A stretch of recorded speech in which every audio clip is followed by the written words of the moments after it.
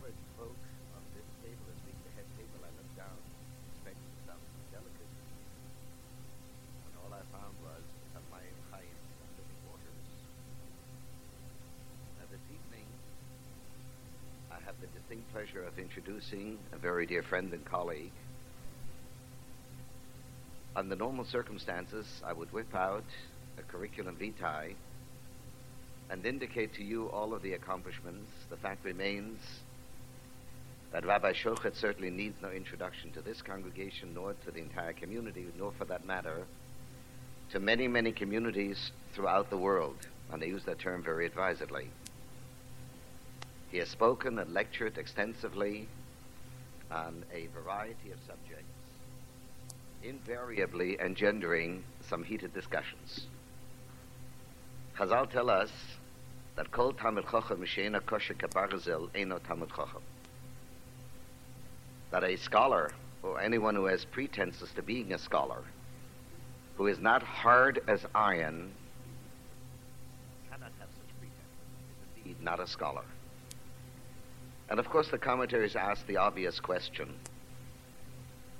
do we think in terms of a scholar as being rigid, inflexible, cold, unbending, unyielding? That would be a criticism of the Talmid Chacham rather than a virtue. In fact, suggest the commentaries that there are two aspects to a scholar. The first is that when it comes to principles, when it comes to ideals, he is indeed rigid, inflexible. But when heat is applied to iron, iron becomes malleable. When a question arises concerning the love, the feelings that one has for Am Yisrael, then there has to be warmth, love, kindness, understanding, and yes, forgiveness. I've known our guest speaker for the past 14 years, as a colleague and as a friend. And the best way to introduce him is someone who fulfills, on both counts, the definition of Talmid Chacham, a scholar in Israel. My pleasure to present my dear friend and colleague, Harav Emanuel Shochet.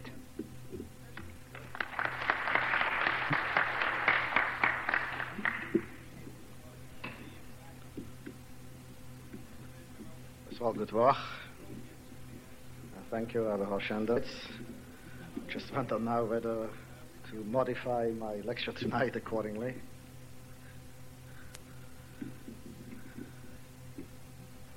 I'll begin with a story, as usual, but this time not a Hasidic story, but a story from the Medrash. Matruno Achas Shoalo is Rabbi Yossi ben Bar Prachia, a prominent woman, not Jewish, who loved to have philosophical discussions with the rabbis, once asked Rabbi Yossi bar Chalafto, Lekama yomim bora HaKadosh Baruch Hu es olamai. How did God to create the world? Rabbi Yossi looked at her and he said, it took him 6 days. As the scripture says, Ki sheishes yomim oso Hashem es hashamayim ves haaretz, for God made the world, the heavens and the earth, in 6 days. And she asked him, tell me, Rabbi, and what is God doing ever since then?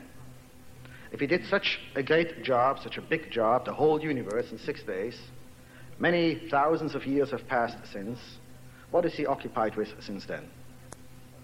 And Rabbi Yossi answered her and he said, Yoshev umezavik zivugim. Ever since then, God is busy making zivugim, shiduchim, putting together. Bas Ploini li Ploini, the daughter of so-and-so for so-and-so. Ashes Ploini li Ploini, the wife of so-and-so to so-and-so. Moment Ploini li Ploini, the money of so-and-so to so-and-so. God is busy putting things together.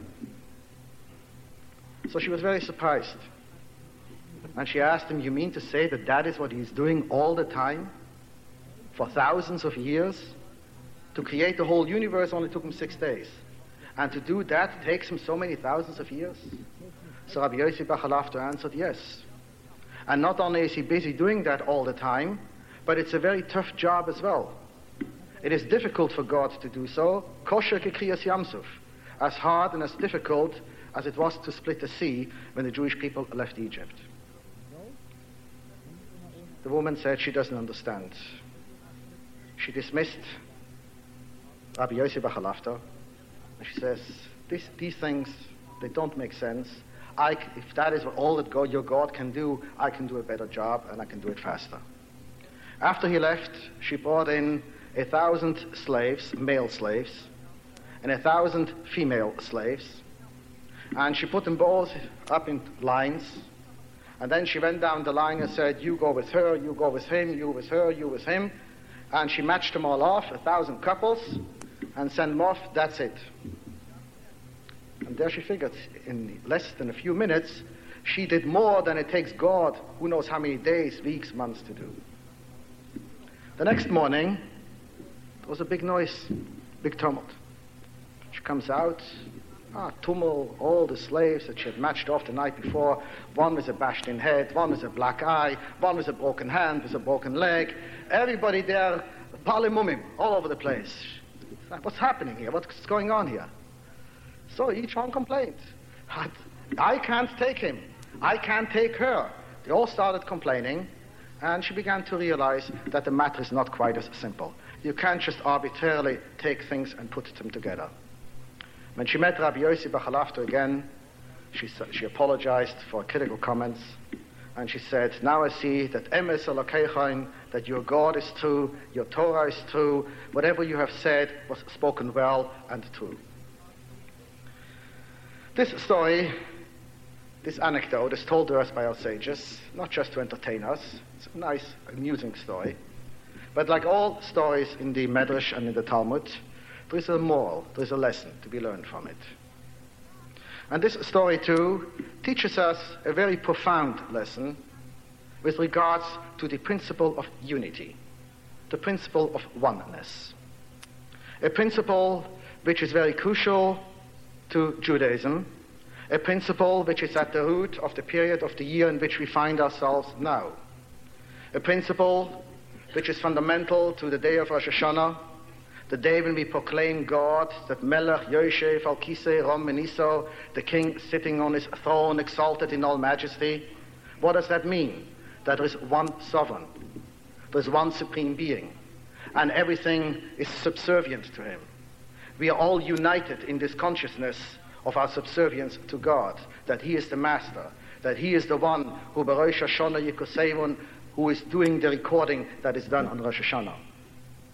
And it comes out even more so on Yom Kippur, when the very first thing we do, before we even start reciting Kol Nidrei, we take out the Torah scrolls from the Ark, we constitute a Bezdin, a legal court, and we proclaim a legal decision that Al Das HaMokam, Al Das HaKohol, by authority of God and by authority of the community, Onu Matirin Lispalel Im Havayonim, we grant permission to pray along with the sinners.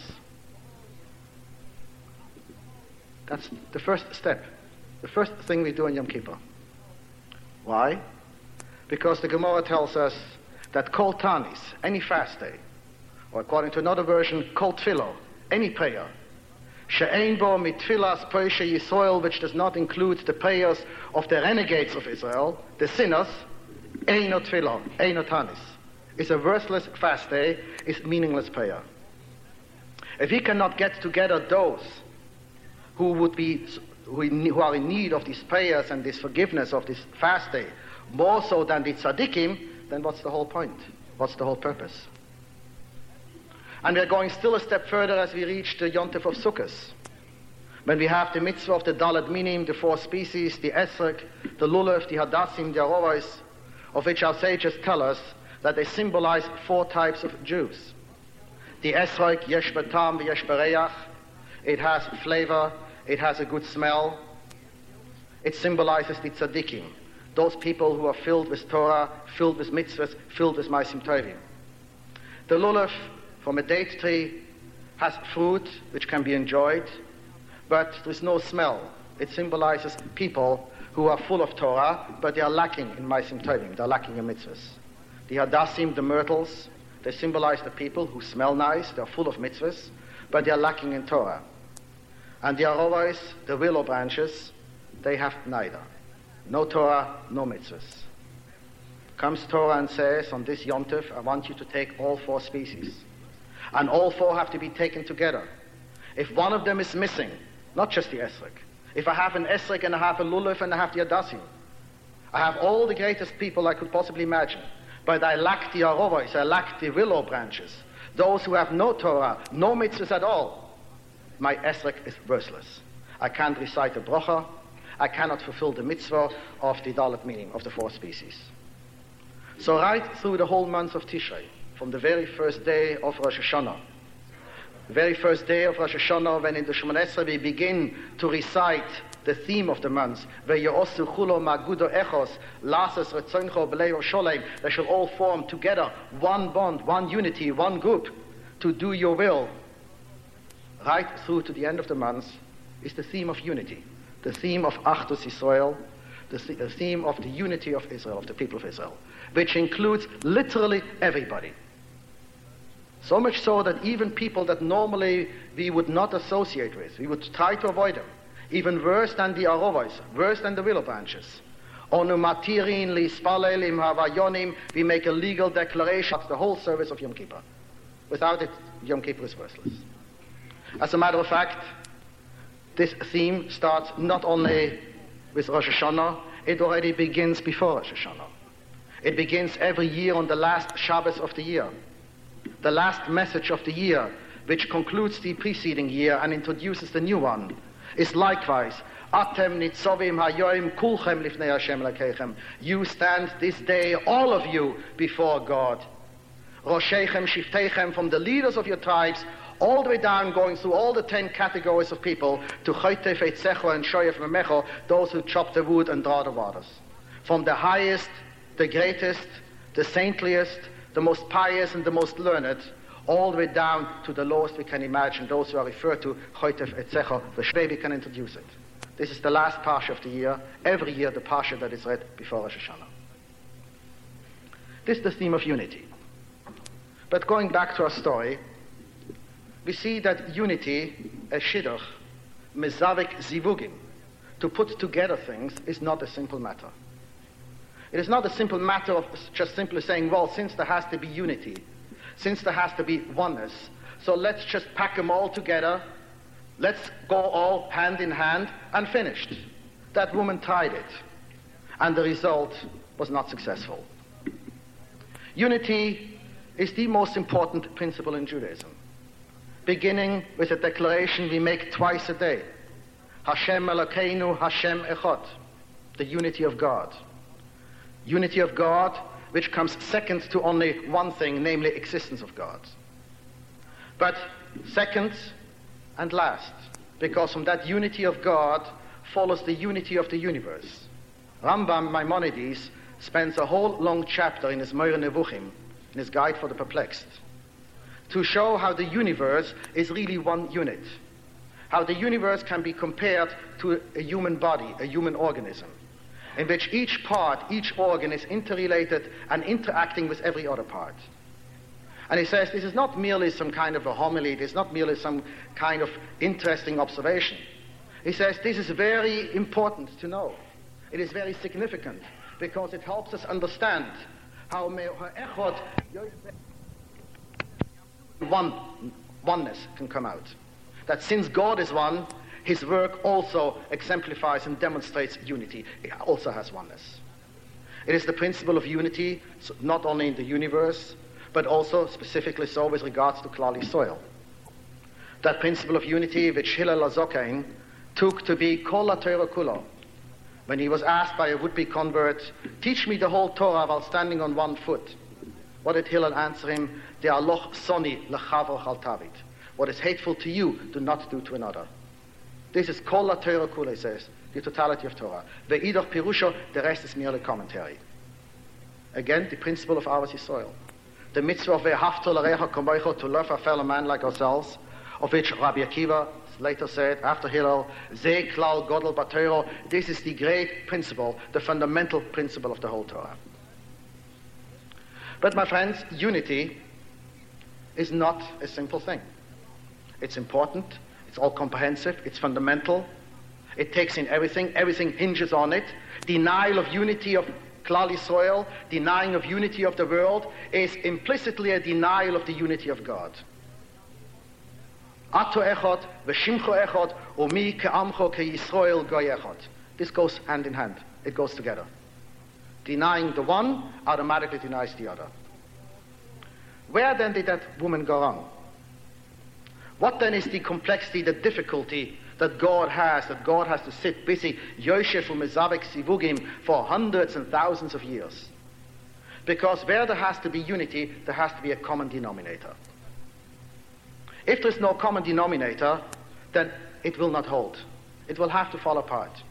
You can't take opposites or contradictions and try and put them together. There are things which are mutually exclusive, and no effort in the world will ever succeed putting it together. Another story. Rabbi Shimon ben Rabbi Elazar, one of the great sages of the Talmud, we are told once was sitting on his donkey, taking a nice stroll along the beach front. He was very happy. And he felt very proud of himself.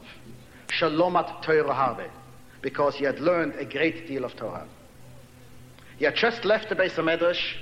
He had learned a great deal, got really immersed, was Mechadish Chidushim. He really ascended very high on the ladder of scholarship, and he felt really good, happy and proud of himself. And while riding there on his donkey, immersed in his thoughts about himself, his happiness, his pride, suddenly he sees Odom Mechur Bayosa, a man who was exceedingly ugly. So ugly that it stunned Rabbi Shimon ben Rabbi Elazar. He had never seen anything like it. The man comes closer to him and says to him, Shalom Alecho, Moiri v'Rabbi. Peace unto you, Rabbi. Rabbi Shimon ben Elazar was so flabbergasted by the man's looks, he just ignored this greeting, looks at him and exclaims, Kamo mechur oisa v'ish. How ugly is this man? Tell me, sir, are all the people, all the inhabitants in your city as ugly as you are? He wasn't being sarcastic. He was really wondering. Maybe he comes from a special place where everybody looks like that. The man looks at him and he answers calmly. He says, frankly, I don't know. As for my ugliness, he says, I have a suggestion to you. Lech le'uman she'osani. Why don't you go to the artisan who has made me? Ve'emoyer lo, and say to him, Kamo mechua kli ze she'osiso. How ugly is this vessel that you have made? Rabbi Shimon ben Elazar caught on immediately that he had done here something terrible. He went off his donkey and he asked him, please forgive me. But the man said, no, I will not forgive you. I insist that you now go to the master, to the artisan, the craftsman who has made me, who has fashioned me, and go and tell him, Kamo mechua kli ze, how ugly is this vessel which you have made. And he walked away. And Rabbi Shimon ben Elazar, he just followed him till they came to a city. And all the people saw Rabbi Shimon ben Elazar coming. They all came out, a big welcoming committee. Baruch habo, shalom aleichem, moreinu v'rabbeinu, great rabbi. The man asked, who are you greeting thus? Who are you welcoming? I said, don't you know? Look behind you. Do you know who is there? You know this great man? He's a great rabbi. And the man said, if that is a rabbi, I hope there are no more like him. Why? And he told me the story. So they told him, look here, he's a great man, so he failed. People make mistakes, forgive him.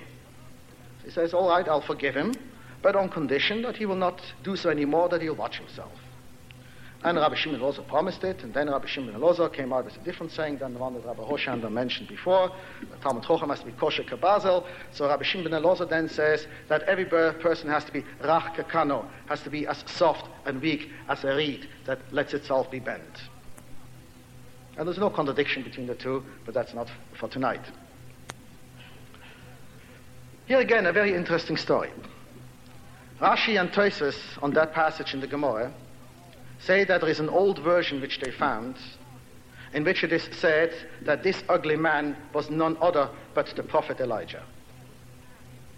Eliyahu HaNovi, who came and wanted to teach Rabbi Shimon ben Elazar a lesson, because it become full of ourselves, immersed in ourselves, that we forget about others and we start judging things just the way we see it and forget about reality. And therefore he came to teach him a lesson he should know in the future. But by the same token, this lesson of that story goes much deeper, goes much further, and relates to the first story about this woman and the shidduchim. This man's reply, Lech le'uman she'osani, go to the craftsman who has made me, and complain to him, Kamo mechua kli zeh, how ugly is this vessel that you have made. What does that teach us? It teaches us basically that we are all creatures of God, whoever it may be. Whether we are talking about Rabbi Shimon ben Elazar, whether we are talking about an Avraham Avinu, or whether we are talking indeed, as other commentators note in this passage, what did Rabbi Shimon ben Elazar see? He saw an ugliness which did not reflect physical ugliness, but spiritual ugliness. He saw something in that man's face, in this man's demeanor, in this man's behavior, something which was wrong. A spiritual ugliness. Even that person which has spiritual ugliness still is a creature of God. You don't like it? Go to the craftsman and complain up there. This indeed is the meaning also that we find in Pirkei Avos, when the same Hillel HaZokin says to us that Heve mitalmido shel Aaron, we should all be of the disciples of Aaron. Ohev shalom, to love peace, ve'roidev shalom, pursue peace, ohev es abriyos, to love creatures, umekavan leTorah, and bring them close to Torah. Strange choice of words there. Oyev es habrios. As it says in Ovos Rabinosin, it doesn't say Oyev es tzadikim, love righteous people. Oyev es talmidei chachomim, love scholars. No, the word that he chose is brios. What does brios mean? Brios means creatures. Brios is a term which denotes something which has nothing to say for itself except for one thing and one thing only, namely that it is a creature. What means a creature? A creature of God. It was created by God. They have nothing more to show for themselves.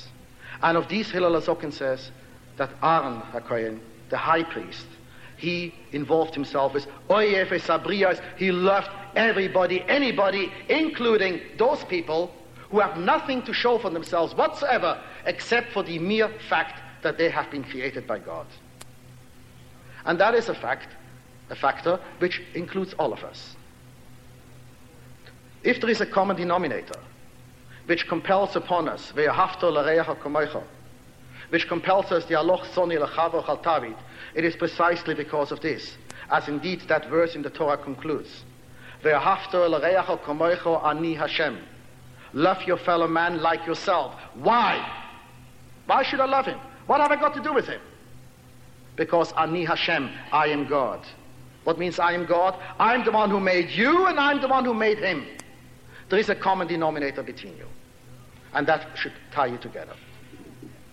And still, even though there is this common denominator, which obligates us to love our fellow creatures, which puts certain responsibilities upon us in our relationship to others, without the others, we are not complete. We cannot approach God, even for Kol Nidrei. Without the avaryonim, without the sinners in our midst, without the sinners participating in our prayers, we cannot use the esrog, this beautiful fruit, symbolizing perfection.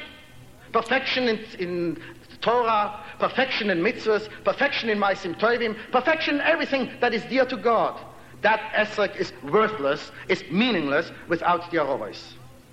A willow branch which you can find on any backyard, any front yard, anywhere, wherever you go. Empty creatures, nothing, who have nothing but what? Creatures of God. And still, that woman could not put those slaves together. They're creatures of God, but union goes further than that. To love somebody, to do something for somebody, to have responsibilities for another is one thing.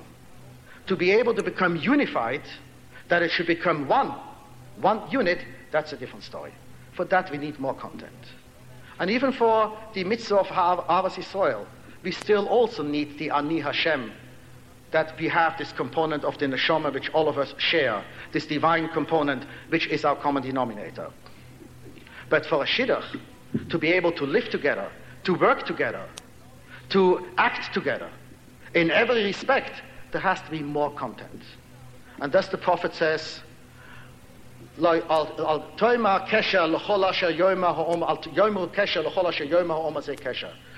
call a kesher a bond, everything that people call a kesher, that everything that people call a bond. When we talk about unity within the Jewish community, it's the most important thing. Ato echad, you are one, b'shimcha echad, your name is one, umi ka'amcha ke'Yisrael goy echad, and who is like your people, like Israel, one nation. Very important. And yet, even unity also has guidelines. Unity is not an easy job. It takes God hundreds and thousands of years to put together zivugim. Why is it so hard? Because he has to find common denominators. Unity does not mean that we all have to mesh, we all have to become one. When God found a helpmate for Adam, God said, Eseloi ezer kenegdoi, I will make a helpmate for him. Kenegdoi. Kenegdoi literally means opposite him. And here our sages have a cute comment. Zochor, if we merit, if we are lucky, then the shidduch, our wife, will be an ezer, a helpmate. Loi zochor, if God forbid we are not lucky, then it is kenegdoi. It will be opposite. There are going to be fights. It will not last. But this presents a difficulty, which somehow nobody has ever covered. The Torah still says ezer kenegdoi. What is the one who teaches ezer going to do with the word kenegdoi? And what is the one who interprets the word kenegdoi doing with the word ezer? I think there's no difficulty there at all. God does not want husband and wife to be one. That's silly. It's boring. Opposites attract. Opposites is a challenge. For that matter, if we are both exactly the same, there's nothing there. Two people cannot be the same. Husband and wife are kenegdoi. They are opposites. But it depends on the approach of zochor, if he merits. If you recognize that these opposites, not opposites in the sense of mutually exclusive, but different entities, in which the one complements the other, in which the one has something which the other one does not have, and the other one has something which you do not have. And as you go together, you create here a unit, which in unison creates a completely new entity, then it is ezer. When you appreciate the kenegdoi, the otherness in the other person, and you value that, then it will be ezer.